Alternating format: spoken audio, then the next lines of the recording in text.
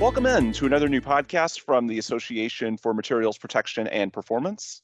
My name is Ben Dubose, and I'm a staff writer with the AMP Publications team. On today's show, I'm again joined by Adam Christopher, Manager of Government Relations at AMP. Adam, thanks for coming back. How are you? Glad to be back. Glad to be invited back, and looking very much forward to our special guest today. So thanks for having me, Ben. Yeah, absolutely. And as far as that guest, as you may recall, when we had Adam on recently, we discussed the passing of the new U.S. infrastructure law and what that may mean for AMP members. On today's episode, we're going to be continuing that discussion, but from a bit more legislative and procedural perspective. To do that, we're joined by Congresswoman Lizzie Fletcher, a Democrat who represents the 7th District of Texas. That also happens to be the district where the longtime NACE International headquarters were located, and now, of course, it's our largest office with the newly combined organization known as AMP. Congresswoman Fletcher is quite well versed on the U.S. infrastructure bill and was happy to vote in support of it earlier this year. She's also a part of the Corrosion Prevention Caucus, so she's well informed on many of the issues that matter most to this audience. Without any further delay, Congresswoman Fletcher, thank you for joining us. How are you? Oh, thanks so much, Ben, for having me. I'm great. I'm glad to be here with you and Adam to talk about the infrastructure bill and all the good work that we're doing up here in Washington. Excited to be with you. Yeah, and I think a good place to start, if you could, for any of our listeners that aren't familiar with you, because again, we do have the office in District 7, but our membership extends well beyond that around the United States and around the world. So for anyone who isn't familiar with you, just tell us a little bit of your story, if you will, what led you to Congress and what your points of emphasis are as far as your work on the Hill. We mentioned the Corrosion Prevention Caucus, for example. Sure. Yeah, I'm glad to. I am in my second term representing Texas's 7th Congressional District located in Houston. Before I was representing Houstonians in Congress, I was representing them in the courtroom as a lawyer, and I represented a lot of folks across our community in Houston and became familiar with a lot of the issues that you all focus on in your work. And since I've got to the Hill, I have continued to prioritize the things that matter most in my district. So I have a particular focus on energy issues, as you might imagine, and I serve on the Energy and Commerce Committee. So working on energy, working on healthcare, which is under our committee's jurisdiction, hugely important. In my first term, I served on the Transportation and Infrastructure Committee. So that's part of the reason I've also been working so intimately on these infrastructure issues. And as you mentioned, I'm a member of the Corrosion Caucus, among other things, and also serve on the House Science, Space, and Technology Committee. So a real focus on the things that matter to the people who live and work in my district. Yeah, and on the subject of TX7, what is it that makes that district so unique? I think a lot of people know that District 7 is the energy corridor, but just talk, if you could, about the types of industries and job types. Certainly, the corrosion industry is one of those, but just in general, what's going on in the Texas 7, which is the western side of Houston, and how does that play into the areas that you choose to focus on? Sure. Well, I would say it's not only unique, but it is the best congressional district in the United States. And what really makes it such a special place to represent and to be is the people who live and work there. I feel very lucky to represent folks who are very engaged on all of these issues. And as you mentioned, sort of geographically, the energy corridor is part of the district. And there are a lot of really engaged and active residents who are certainly weighing in on the national conversation we're having right now about our energy future and the energy transition, but bring to that discussion a very practical on-the-ground understanding of how we explore for, transport, refine, and use different energy products. And that's absolutely vital to the conversations that are going on up here in Washington. And so that is a big part of why I asked to serve on the Energy and Commerce Committee. The other thing that we do for folks who live in the district, they'll know, is healthcare. And that's a huge part of the work that we're doing here as well, especially over the last 20 months as we've been going through this pandemic. Right. And so I just feel incredibly lucky to represent this district where so many people have not only an interest, but real policy ideas and solutions that they bring to me as their advocate here in Washington. And Congresswoman, you've been extremely helpful and always had an open door policy for NACE and now AMP, and we're obviously a major employer in your district. And so can you tell us a little bit about your experience of working with us since joining in Congress? I think you might have been the only member of Congress I've met that knew NACE standards before I came into the room. So. Sure, Adam, I'm glad to do that. And it really has been a great partnership with NACE and now AMP working in the time that I've been here in Congress. But you're right, I had some familiarity from my work before representing folks in different aspects of the energy sector and learning more about their businesses, which has become really useful and important experience to have up here in Washington. But we've partnered together on a lot of things, and I feel very, very lucky to have such an active partnership here. We worked together in the last Congress when I was on the Transportation and Infrastructure Committee on bridge and pipeline safety. And we worked importantly to secure an amendment in the House Infrastructure Bill, the Invest in America Act, that strengthened and maintained bridge safety and created federal corrosion planning inspection protocols, which I don't have to tell y'all is incredibly important.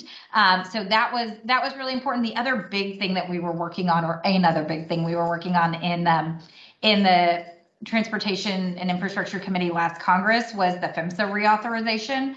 And so there I also had an amendment in our reauthorization bill to prioritize corrosion inspection for pipelines. And again, I was so lucky to be able to work with you and folks across the district to really bring sort of the expertise and the knowledge of what we should be thinking about, should be talking about, how we could come up with some really workable policy solutions.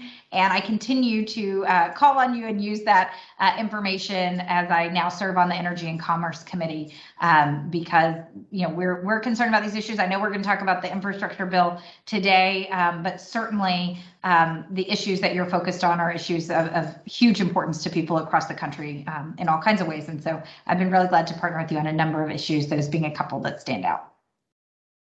We definitely appreciate and value that relationship and look forward to working on future issues as well. And you and your staff have just been great in that area. So you mentioned infrastructure. So kind of walk us through how the infrastructure bill came to be. Why was it able to get across the finish line in this Congress when maybe it wasn't in the past for several years? Well, I have a short answer and a long answer to that question. But the short answer is leadership. President Biden made it a priority of his administration to work across the aisle, to work with Congress, and to deliver results for working families. And that's what we've seen. And that is what it takes to get a huge piece of legislation like this across the finish line. Congress and the president work together to pass this historic, really once in a generation bill to update our infrastructure and to position our people, our economy, our country to compete and to win in the 21st century. And that's the kind of thing that happens only when you have leadership and when you have people coming together. And I think, throughout my time in Congress, people have been talking about infrastructure. It's a joke. It's Infrastructure Week every week for the last few years. But here we saw the difference when you have leadership that's committed to making something happen and has the tools to bring people together and get it done. And that's what we saw with this bill. What are some of the benefits that you see from the bill for the people in District 7, which of course includes AMP's Houston office? Well, sure. There are a ton of benefits. And I think, part of what we've been talking about in Congress going into it is that this is really an investment in our future, in the future of our country, by investing in our infrastructure, getting our economy moving again after this incredibly difficult 20 months or so of this pandemic. And so it really is an important time and opportunity to invest and also to rethink how we do things. And to take the knowledge that we have about how we can do things better. In Houston, we certainly know the positive impact that rebuilding and rethinking and reinforcing our existing infrastructure in a more resilient way can have in our community. And I think that's what we're seeing as a conversation about how to do that across the country in all kinds of areas. For us, it's been hugely important to focus on flood mitigation and prevention, to focus on water conveyance issues, I probably don't need to explain that to those who live in the district. For those outside, those are challenges that are perennial for us. And so what we're going to see directly from the Infrastructure Investment and Jobs Act is going to be the things you're seeing across the country: repairing roads and bridges, obviously very important, but preparing for flooding and extreme weather events. And strengthening our electric grid, another hugely important issue for Texans. One thing I am glad to mention, that I had a bill that was included as part of the Infrastructure Investment Jobs Act, and that's a bill called the Regrow Act to plug orphan wells across the country. A lot of those are located in Texas. But, sort of more broadly, I think in big strokes, the things where we're going to see immediate, hopefully, investment and a lot of opportunity is with the funding the backlog of Army Corps of Engineers projects, especially for us when we look at waterway infrastructure priorities and really addressing this backlog of authorized but not funded projects. That will be important. And then in addition, the Port of Houston is huge for our region in terms of an economic driver. And this bill has about $17 billion for port infrastructure across the country. So that will help reduce congestion, reduce emissions near ports. That's really important. Flood mitigation. And then, as I mentioned, there'll also be Department of Energy grant programs. There's about $5 billion in DOE grant programs that I think people in Houston are well positioned to participate in, take advantage of, and really continue our role as the leaders in energy, not just in the country, but for the globe. Yeah, I think you kind of hit the nail on the head. There's a lot, and it's a very comprehensive bill, and there's a lot to certainly be proud of and look forward to, and kind of building infrastructure back. For our audience, the corrosion engineers out there, the contractors that might be going for some of this federal funding, what would you see as some of the highlights of the bill that pertain most to those members? Yeah, well, certainly there are a lot of areas, and the picture that we have of what we're about to do is invest in our roads and bridges. So obviously, thinking about the funding to repair roads and bridges and highways, with, I think it's nearly $37 billion in grants and formula funding for the repair and replacement of deficient and outdated bridges. That's obviously going to be an area of interest. And I think, it's not all of the backlog. I think there's a $125 billion bridge repair backlog. But this will be obviously an important area for corrosion engineers. And then the other thing that certainly is important to us in Houston, but I know from my own experience before coming to Congress, is talking about pipeline integrity and pipeline safety. And it's really important. Obviously, this is an area where we've worked together in the past. And one of the other things in the Infrastructure Investment and Jobs Act is $1 billion in funding for a natural gas distribution infrastructure safety modernization grant program that'll be administered by PHMSA. And so there will be about $200 million a year to be used to repair and rehabilitate and replace pipelines.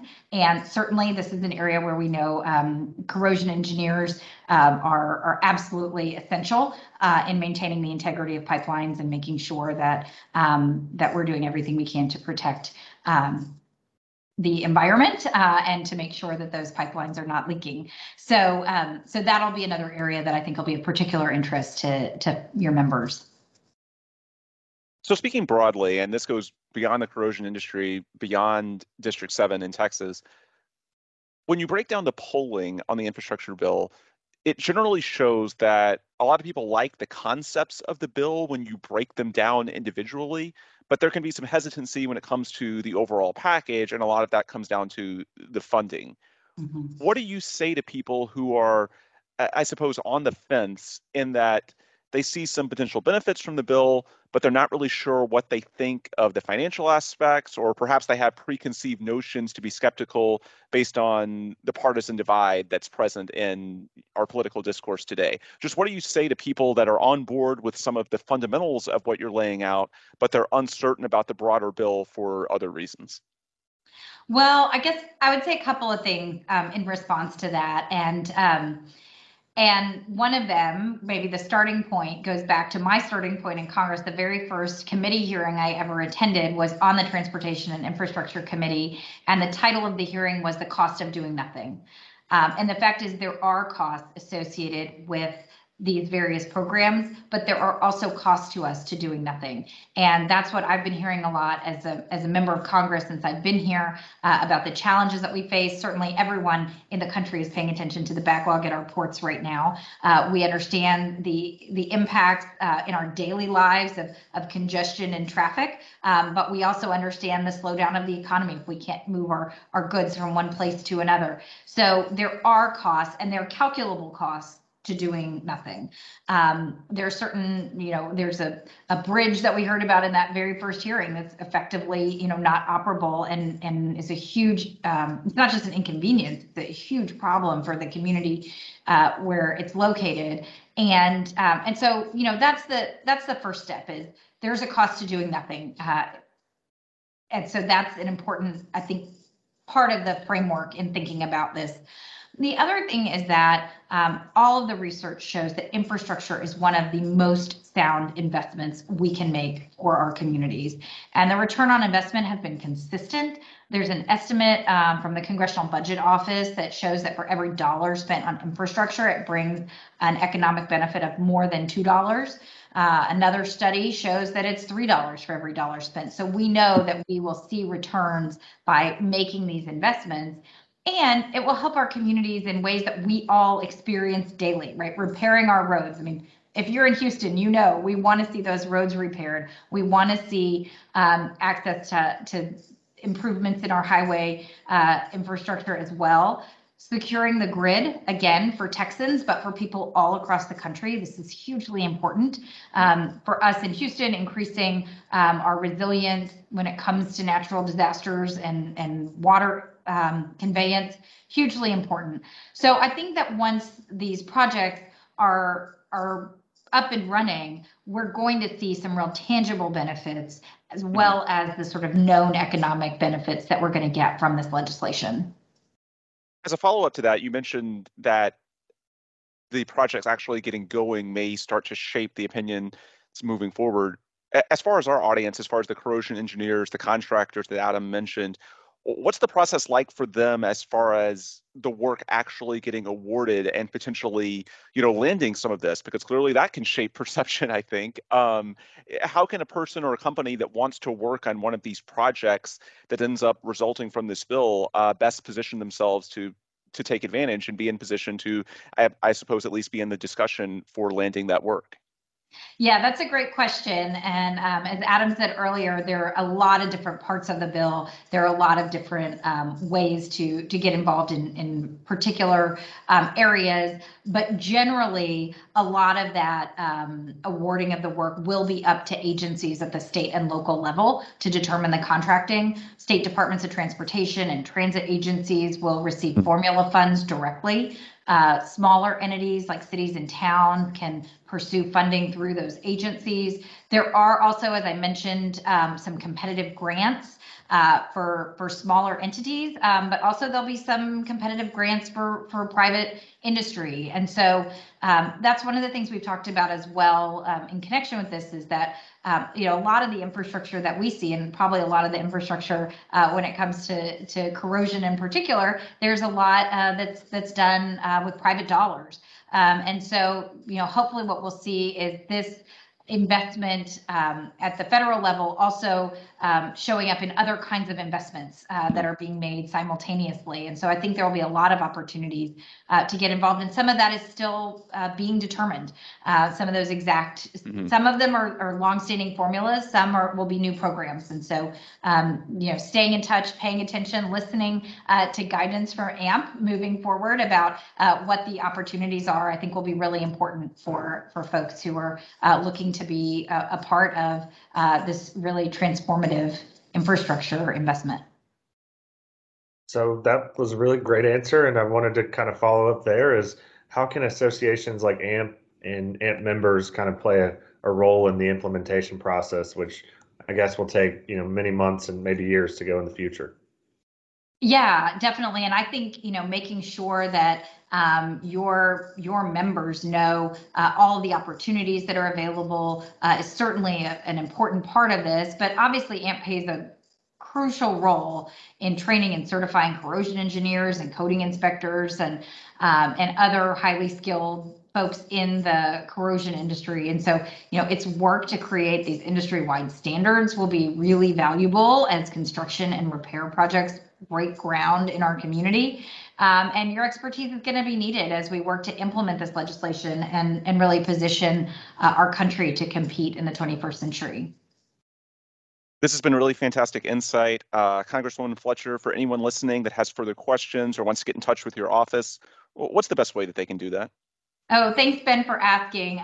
Yes, we are always glad to hear from our constituents. And like I said, that's where we get some of our best ideas. And so we appreciate your partnership. And I'm always glad to talk to folks who want to reach out to my office.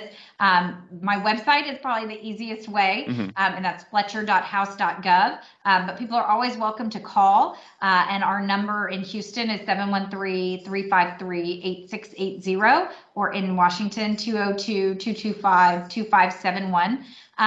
You can send an email over the website as well. But I always look forward to hearing from people and getting a chance to connect. And I've enjoyed the chance to connect with both of you this afternoon and get caught up on this really exciting Infrastructure Investment and Jobs Act and all of the good things ahead that are going to come from this collaborative and really transformative piece of legislation that, as you mentioned, Adam, we finally got over the finish line, and it is now Infrastructure Week. There we go. That's a perfect way to end it. Folks, for Congresswoman Lizzie Fletcher and Adam Christopher, I'm Ben Dubose. Thanks as always for listening. If you want more information on our end, of course, the association website is ampp.org. Again, for Congresswoman Fletcher and Adam, I'm Ben. Thanks for listening, and please come back soon for another new AMP podcast.